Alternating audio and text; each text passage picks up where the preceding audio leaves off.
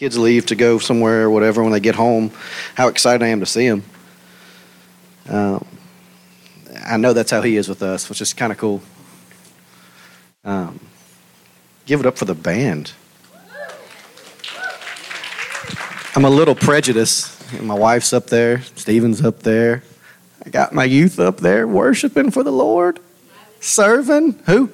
Travis was up there? Was he up there? No, it was just Mikey, Serena, and Nola. No, not Carly. That was prophetic. Was it? Oh, all right. So yeah, that's all it was youth up there, actually. I don't remember seeing Serena anymore, just Mikey and Carly. Good job, guys. So this is my first time to actually preach since we've gotten back from camp. Yeah, actually preached up here. And I think it's funny that this is my first time, because I've known that I wanted to share a little bit of my side from camp, because if y'all weren't here that Sunday that we had a 5-hour service, all the youth had these amazing encounters. I don't know if y'all were here or not, but for those of you that weren't, we were here until a little after 1, because they were excited. They had just had an encounter with their father. And what's really cool with the whole stories that they told, if some of you made it through the end, the encounters that happened, one of the things I wanted to tell y'all is that almost all of the big encounters happened in about a 30-minute time frame. All right, think about that. All those encounters, talking about going to the throne room, talking about being delivered, talking about feeling the presence of God, talking about, getting called out from the stage with, 2,000 campers there. All that happened in 30 minutes? Everybody's big encounter happened in about a small 30-minute time frame. Mine happened in the same time as well. It was the last day of the camp. Ava got called out from the stage. She got stood up.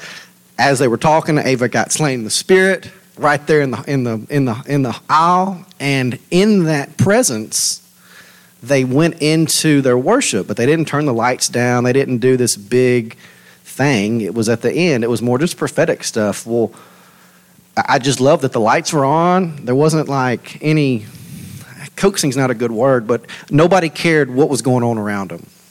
And when she went down, everybody was like, yeah, let's go. And then we went into this worship session, and about a 30-foot circle from where she went down at, the Spirit of God rested in that place.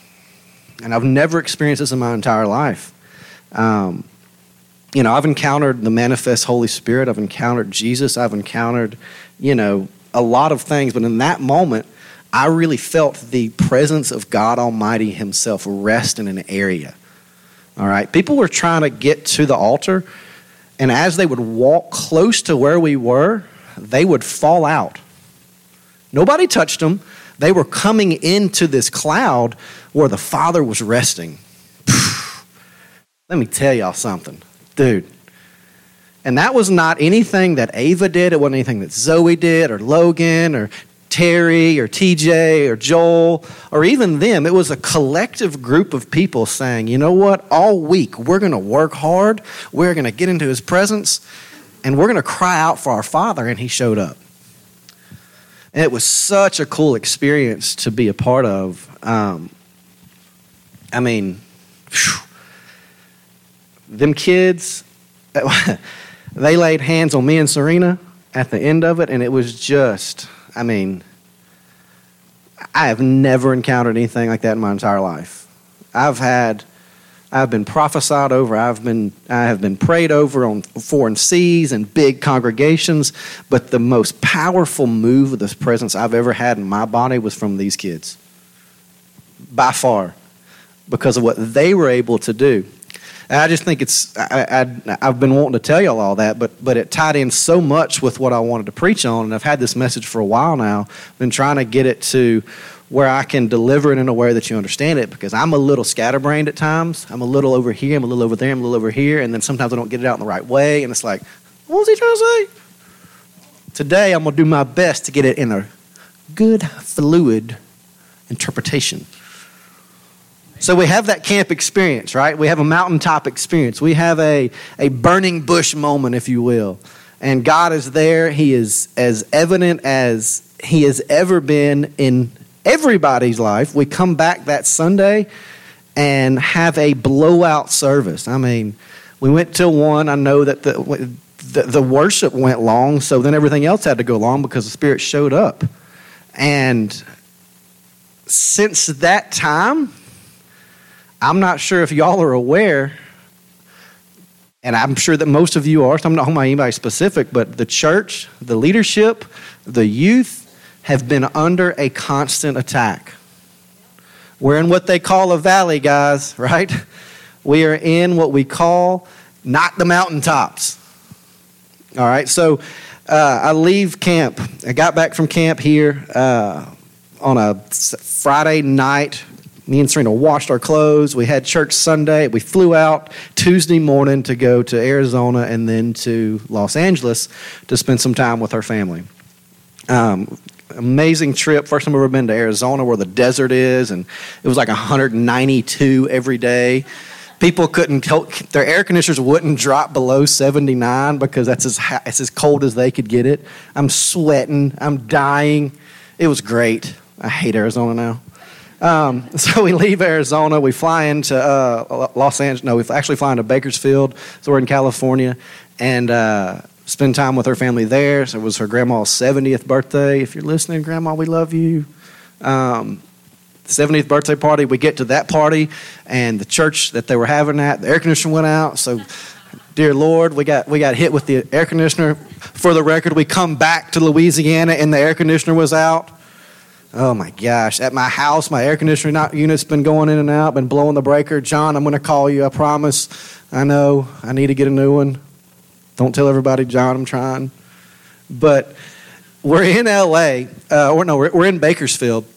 And for those of you that don't know what I do for a living, I used to be a banker, commercial banker, consumer banker, and I transitioned into a job at Louisiana Land Bank where I primarily lend for agricultural purposes. In our area, it's really just hunting tracts and timber and stuff like that. I got a little bit of farmland and stuff like that, but I do a lot of training on agriculture. And so since I've been in there, I'm just super interested in it because that's what I do 40 hours a week. And so we're in Bakersfield, and I just see cropland everywhere. Little known fact, Bakersfield is the number 1 producer of almonds in the world. Weird stat, I don't know. So we leave to go from Bakersfield, and we drive the scenic route. I call it scenic, it was just interstate, but we drive the scenic route back into LAX. And we're driving, and I wish I would have taken a picture. I gave them some pictures, and it's going to be picture. You can go ahead and put picture 3 up there. But we're driving, and as far as I can, on the interstate, and this is 2.5 hour drive. That's a terrible picture in comparison to what it actually is. As far as I can see on either side of the interstate, I'm talking miles and miles and miles on the left, on the right. You see the cropland, and then behind it, what do you see?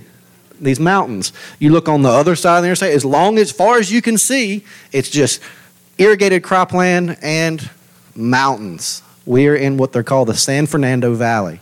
Actually, San Joaquin Valley. There's a lot of valleys in California. You can actually put picture number 2 up there if you want to. There's another picture of it. I don't think this one's as good. Yeah, there we go. Yeah. So that's a long ways, by the way. It doesn't look like it's that far. Mountains look like they're not that far because I'm driving on the interstate, and I'm looking. It looks like we're about to hit the mountain. I'm like, baby, this interstate's going to die. We're going to go through a tunnel through this mountain. She's like, no, it goes through it. I'm like, what you mean? But we're in the middle of this valley. We're in a valley. That's what we are. We are literally in a valley. And I'm looking at all this cropland, and I'm like, man. And then God gave me a message driving on the interstate, and I told Serena what it was going to be, 3 months ago. And I've been trying to do a little bit of some research and study and trying to tie some scriptures back. But as he told me, he said, do you see any crops on the top of the mountains? He said the crops are all in the valley because in the valley is the most fertile soil. So what you do in the valley makes more of a difference than what you do on the mountaintops. So that's what this whole thing's about, guys. So I want to give you a little bit of information about the valley and San Joaquin. It's really just California itself. Go ahead and put picture 4 up there. This is the only picture I really want to make sure y'all can see. It's really hard to tell from where y'all are. This is a topographical map of California. So if you can see, I wish I had one of those laser things. Yeah, so that little center strip is all a valley. You have highs and lows, and so all of the cropland that is in California is in that little strip right there. There's no cropland on the east or the west. It's all in the middle in those valleys. Because the San Joaquin and San Fernando Valley is the most fertile ground in the United States. So I pulled up some stats that y'all are not going to be able to see, but I don't like throwing stats out there and not giving y'all some reference. So I got all these stats from USA.gov for the ag services side. So you can put picture 1 up there, I think. Yeah, 1. Picture 1. You're not going to be able to see it. But California, it represents 10.4% of all ag sales in the United States of America. That's $55 million in agricultural sales in the United States. They're up there at number 1. I made the graph so you can see Louisiana, just to give you a frame of reference. We're at 33. And we only do 4.2. So they're all the way up there at 55. Number 1, 10.4%. They are 10, actually I think that's in billions, but 10 billion more than the next closest state. And so you're probably thinking, yeah, well, it's because California is so big. All right, so I pulled up a different graph that showed you can go and put picture 0 up there. This is a graph that shows the number of acres that are registered as cropland in the United States by state. So at number 1, you have Texas at 126 billion acres, and then you go all the way, or a million acres. You have to go all the way down to number 16 to find California. California has less than 25% cropland than Texas, and it produces 20 billion more in ag sales because that's how fertile the land is in California. Has nothing to do with the way that they're farming. Has nothing to do that they're smarter farmers. No, it's everything to do with the soil because the soil matters in farming. Whenever I do appraisals for buying cropland, they always ask me what kind of soil is it, because it matters. The value of the dirt goes substantially higher if it is a valuable type of soil. Again, I put for reference because we're from Louisiana. Number 33 is Louisiana, and we're 33 on the other one.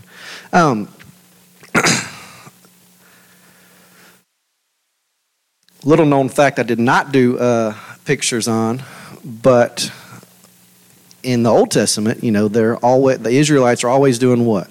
Trying to get to the Promised Land, because the Promised Land is extremely fertile soils and a lush place that's perfect for colonizing. Basically, it had mountains to protect it from invaders on one side. It had rivers on the other side, and then a mountain on the other side. Well, that's exactly why Israel and the Promised Land is the most fertile soil in the world, because God said it was. And this is not a biblical principle. This is just my opinion, is that God made the Promised Land fertile and protected it from certain areas. And God said that it was fertile, and so science had to fix or make it to where that's how it happens, right? You have thousands and thousands of years of soil erosion and nutrients going down from the mountains, settling in this area, and then you got rivers that flow through the middle of it, like the Jordan River. Rivers will flood, come back down, and all that's doing is making this soil extremely, extremely fertile. I don't find it any coincidence that I left camp from a mountaintop experience, the biggest one I've ever had.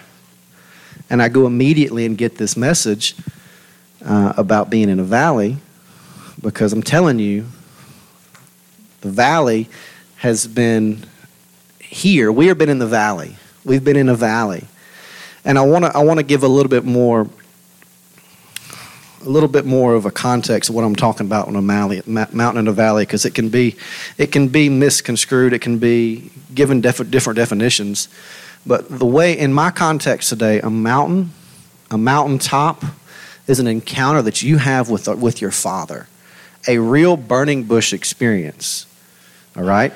I'm not really going to talk too much about the climb, getting up the mountain, because I know that's exhausting as well to get there sometimes. But for what we're talking about today, a mountain is an encounter with God, and a valley is the everyday life that we live. Okay?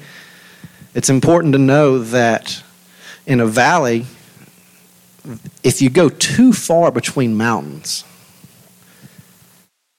if you have like a mountain, 100 miles that way and 100 miles that way, it's not really a valley anymore. It becomes a desert.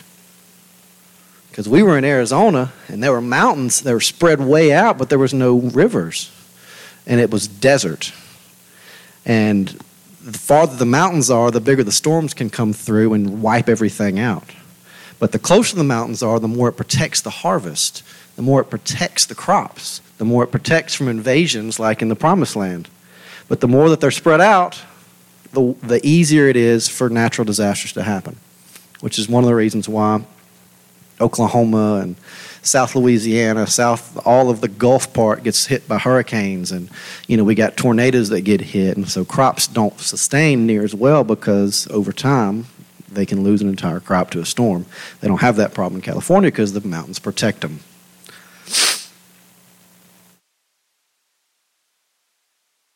We get back from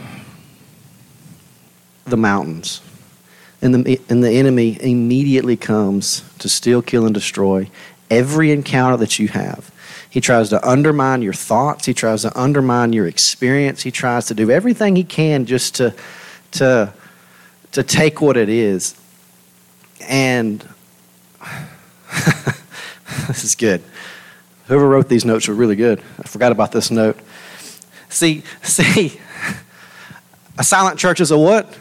A dead church. All right, so if I say something that y'all agree with, it's all right to say something, because I kind of want to run when I talk about this one. I'm not going to, but this is good, guys. So the reason the enemy immediately comes after you get off the mountaintop is because he's not allowed on the mountain.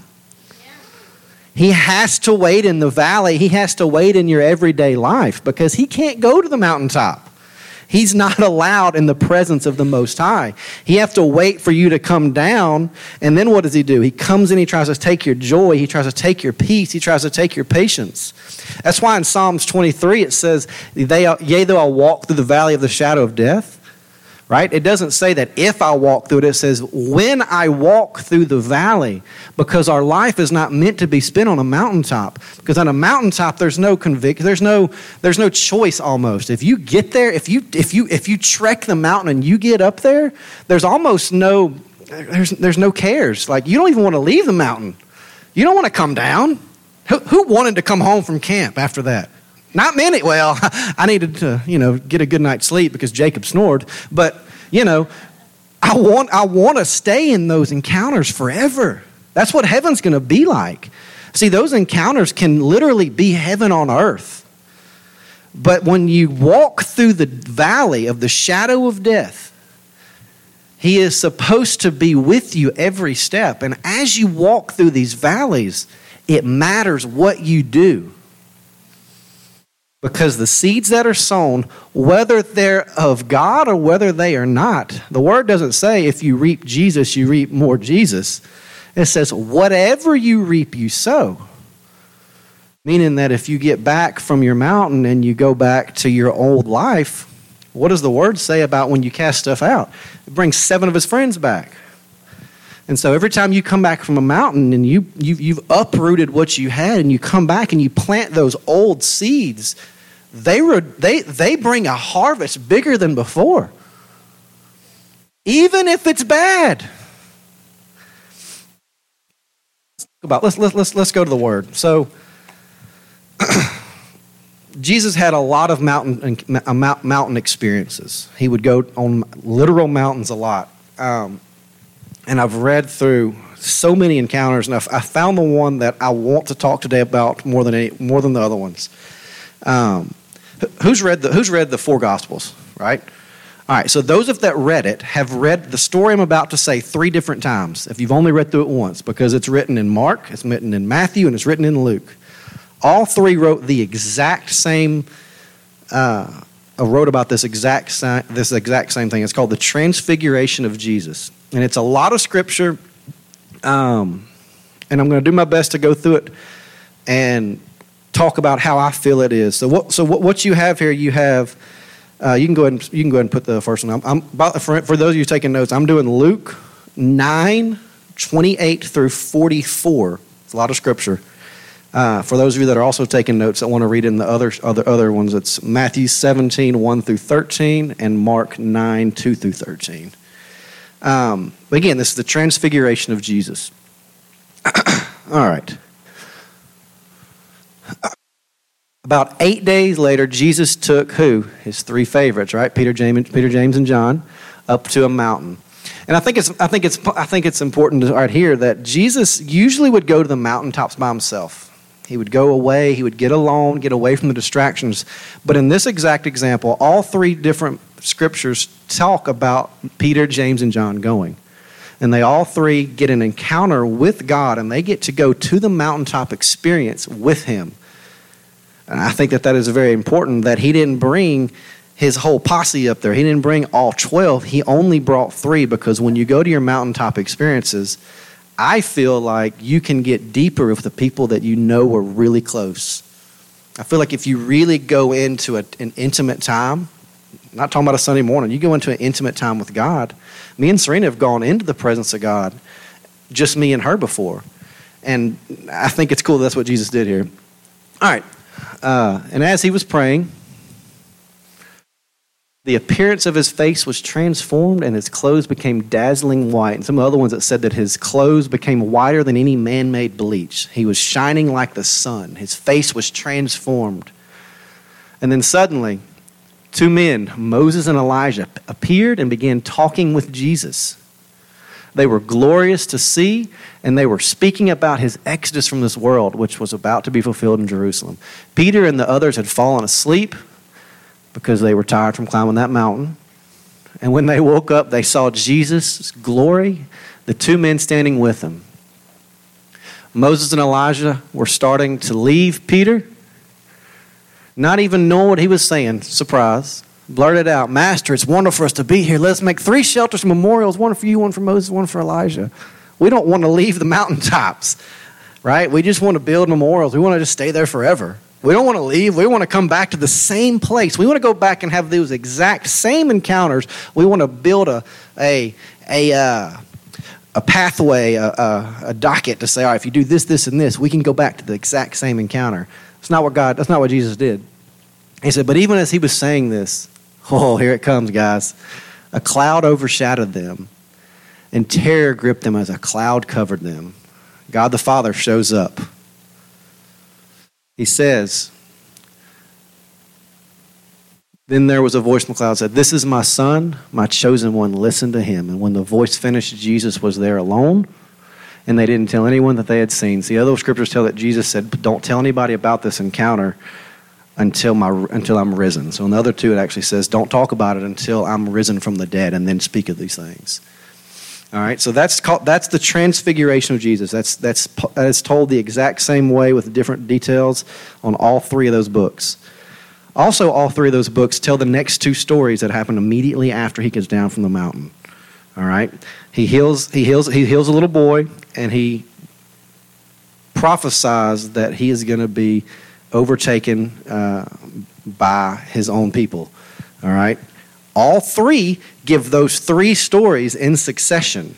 And I think that that's important, that all 3 of these books typically don't have that many identical stories and identical timelines, because they wanted to give so many of Jesus's encounters.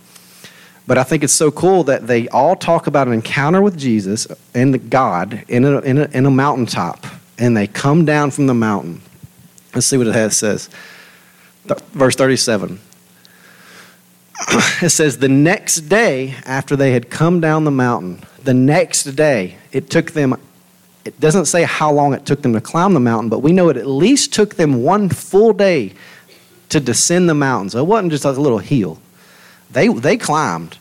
On the next day, they came down from the mountain, and a large crowd was waiting on Jesus. As always, everybody's waiting.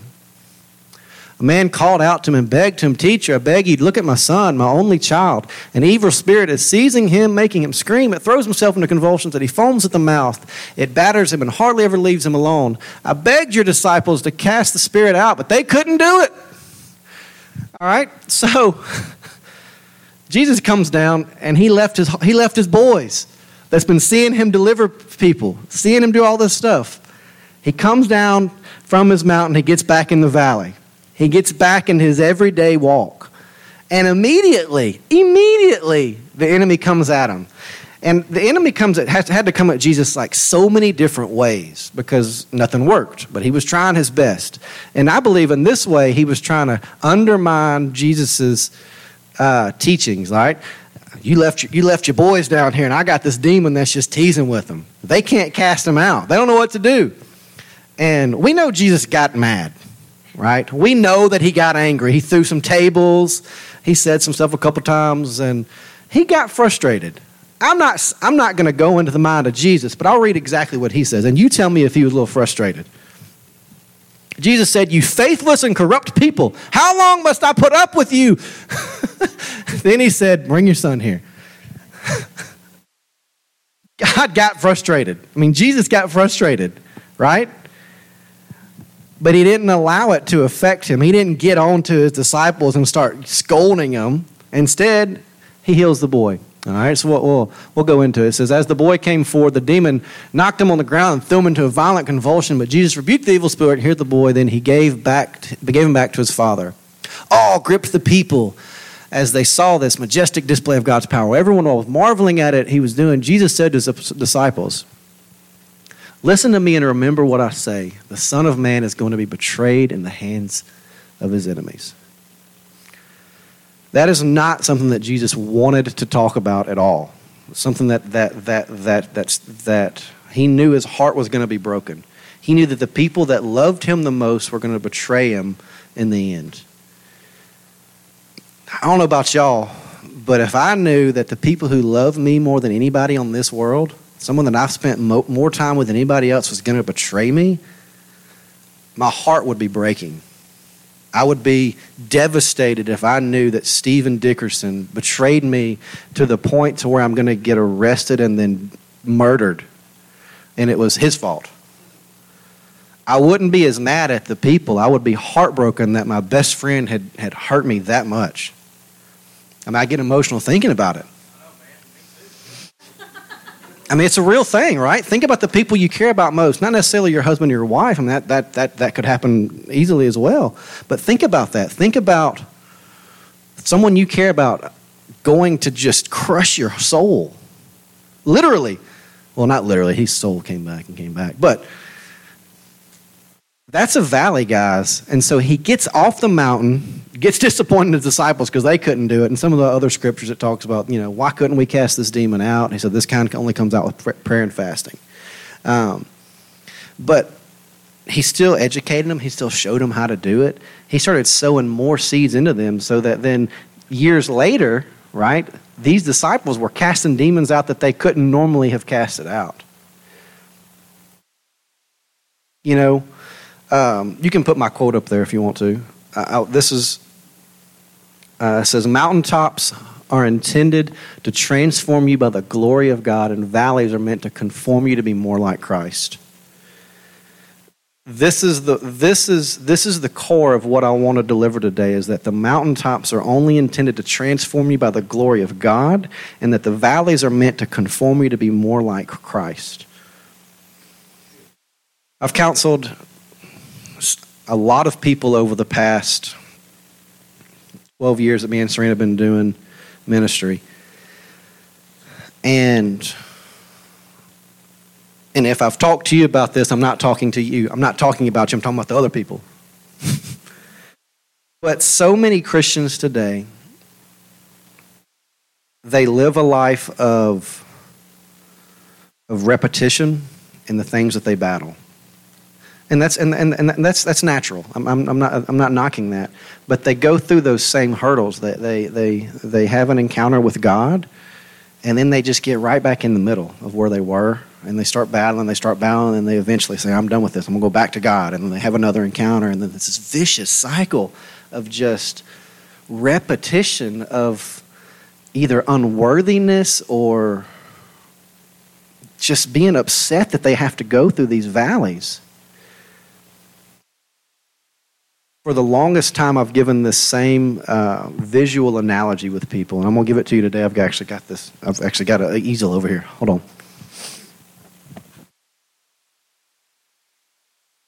Oh, it's going to be bad.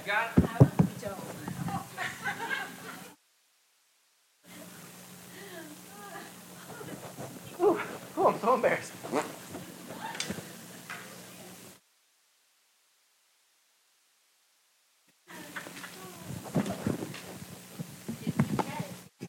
I really felt like I could do this more easily.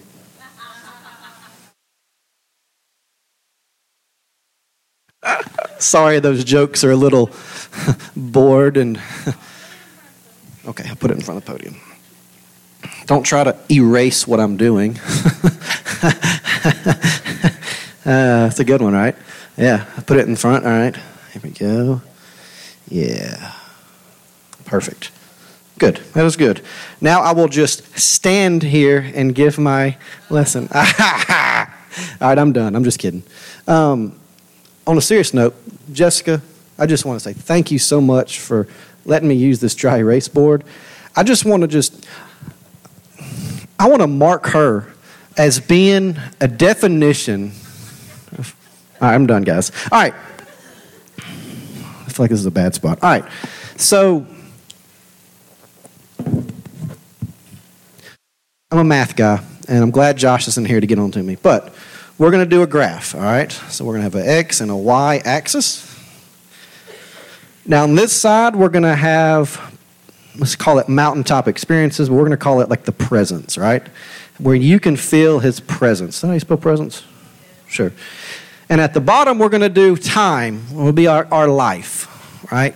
Time. And this is for the life of a Christian, all right? I'm going to give you what I have strived to do in my life and the analogy that I give people to live their life by. I don't always do the best, but we'll start. I get saved right here, right? I feel the presence of God. I feel the conviction. And I'm like, you know what? I'm going to now serve God. Immediately what happens? You go into a valley. And you live this valley. And then for me, I lived it for a pretty good while. I had some ups and downs. Had some ups and downs. Had a little up and a down. And then I went to college. And then, I kind of, y'all, why y'all laughing, all right? We'll tell y'all some more stories here. And then what happened? I dropped out of college for a year. Okay, yeah, most of y'all didn't know that. And then I went on a mission trip. I encountered God. Then I came back, and the world hit me, and I lived okay. I began to say, you know what? I'm going to continue to try this life out. I'm going to continue to work. I was going to church trying. Had a little bit more encounters. I met a girl here that I was ready to spend the rest of my life with.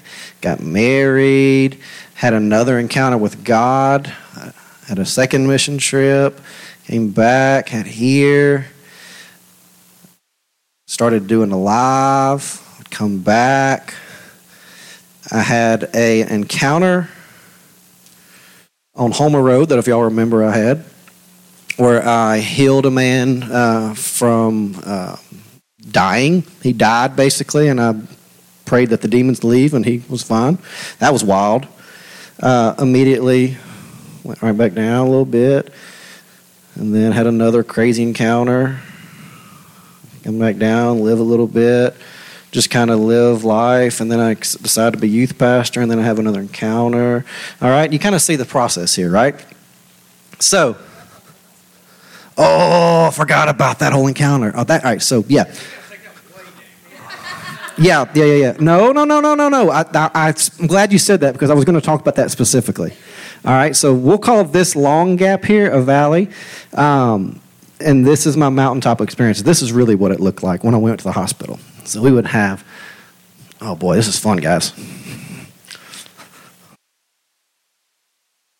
That's not going to work. You know what? All right. So I would hit a low and I would hit a high. And I would hit a low and then I would hit a high. And then I'd hit a low and then I'd hit a high. Then I'd hit a low and then I'd hit a high. That's really how my life was when we were in the hospital. For those of you who don't know, Serena spent over 100 days in the hospital. She almost died while she was pregnant. She had our baby, Isaac, while he was super premature, was told that he wasn't going to make it, was told he had a hole in his heart, he wouldn't live at all. They apologized because they misread the report. God showed up, right? Highs and lows, then that part. And then we'll go here and then we'll go back. All right, so the big thing I want to show in this graph is that if you look at an overarching scale, in math, you draw from the highest and the lowest. So my life has had a trend upwards. And so my advice I'll always give people when they talk about these encounters that they've had or they talk about living a life and they had to fight the same battles, I always tell them the same thing. Don't let your next low be as low as your last low, and let your next high be higher than your last high. So your mountaintop should always be a higher mountain than you achieve. You try to go to a higher mountain every time. And you tell yourself, I will not hit this low again.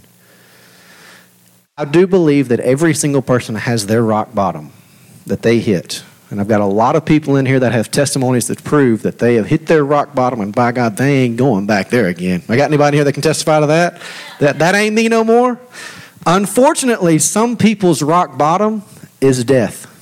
And I hate to say that, but it is true. Some people never hit their true rock bottom until it's too late. And so that's what I tell people, all right? I don't know if I can erase this. Try to erase just the middle part.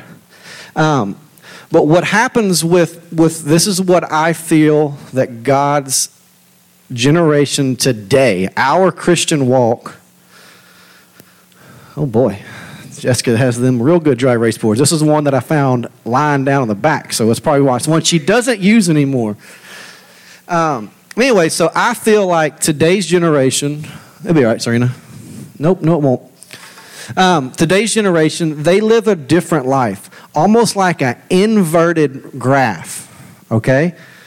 So, and what I mean by that is, how many people have heard testimonies? And I'm not, if you've done this, I'm not talking bad, it's just the way that it is. You hear their testimony that they give, and 90% of their testimony is the bad stuff. And then they talk about how Jesus saved them. Oh, praise God, I've been saved by Jesus. And their mountaintop experience is salvation. That's what today's Christian walk looks like. They start here with salvation. They have a mountaintop experience with God Himself. And then their life is a constant decline. They have encounters, but they never reach as much as salvation is. And their overall decline is here. That is not the way that it's intended. Those people are looking at valleys as if God's not with them. That's why Psalms 23 says, you lead me beside still waters, that you prepare a table before me in the presence of my enemies. Like, you are here everywhere that I go. There are so many scriptures. I mean, I would bet over 100 scriptures that tells you, don't be afraid that I'm always with you. Joshua 1:9, don't be afraid, I'm with you wherever you go. Today's Christians believe that He is only with them on the mountaintops and that He's not with them in the valleys. But I'm here to tell you that as we continue to walk our life, if you sow seeds of faith when you don't feel like you need to sow it, if you get into the deep things of God, when you're in the valley and not on a mountaintop experience, you're going to see rewards in your life. And those rewards are going to be overcoming the same garbage that you have to go through, unworthiness, the addictions, the things anything that is opposite of the fruits of the Spirit, right? You got joy, love, peace. Opposite of those are hate, unhappiness, not being patient, all of those things. And it's just so sad to me to believe or to know. I mean, as I give this graph, everybody's shaking their head. Yeah, that's the way that people are these days. Don't let your mountaintop experience be salvation. It's the opposite, guys. That should be the last thing you even talk about in your testimony, almost. It should be what God's doing for you today. Yes, it's important. I'm not. This is not a message on how to give your testimony. I'm just talking about how when you get to the end of your life and you're on your deathbed and someone asks you, like, what are you going to be remembered for? Are you going to be remembered for getting saved when you were 16 years old? Or are you going to be remembered for leading 14 people to the Lord in your job? Are you going to be remembered for leading your kids to the Lord? I'll tell you one thing, my life, my mental state is changing every single day because everything that's important is Isaac and Sophia. Like, my goal now is to live a life for them outside of this church that they understand that I live a life of conviction. My goal is to walk through these valleys and to pull up the people beside me and build them up and walk this path that we call life together in Christ and not leave him at the mountaintop.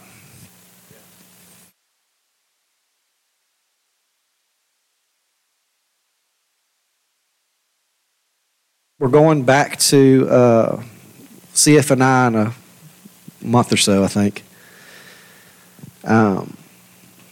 I know for a fact that everybody that goes is going to have a great encounter with God because they expect it.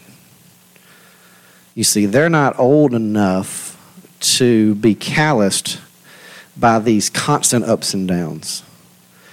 They're still being molded to understand that, yeah, I have valleys, but God's on the other side. Y'all don't get the joy of going somewhere where you get to separate yourself for a couple days from the world. Y'all don't get that luxury very often. Most of you probably can't get away for that amount of time to go to something like this. So it takes more work for y'all to do it. And what it looks like is exactly my favorite scripture. I didn't give it to you, but if you want to put it up there, it's Romans 12:1. But it's a daily renewal of your mind. Every single day that we wake up, we have to say, today is going to be a day that I'm going to live for God.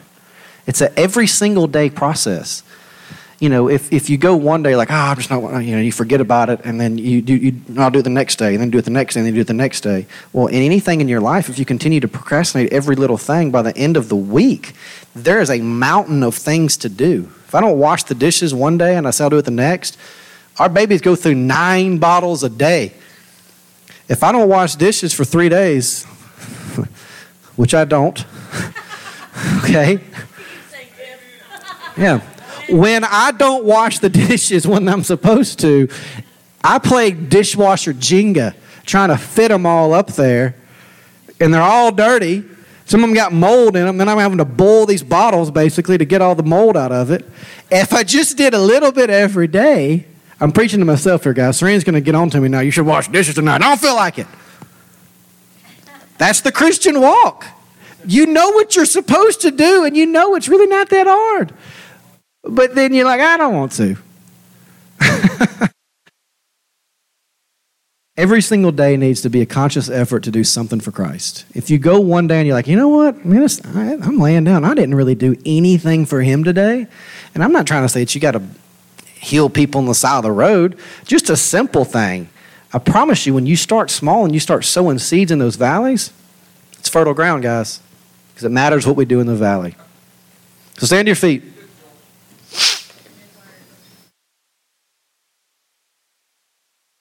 Dear Lord, I thank you for this day. I thank you for mountaintop experiences. I thank you that you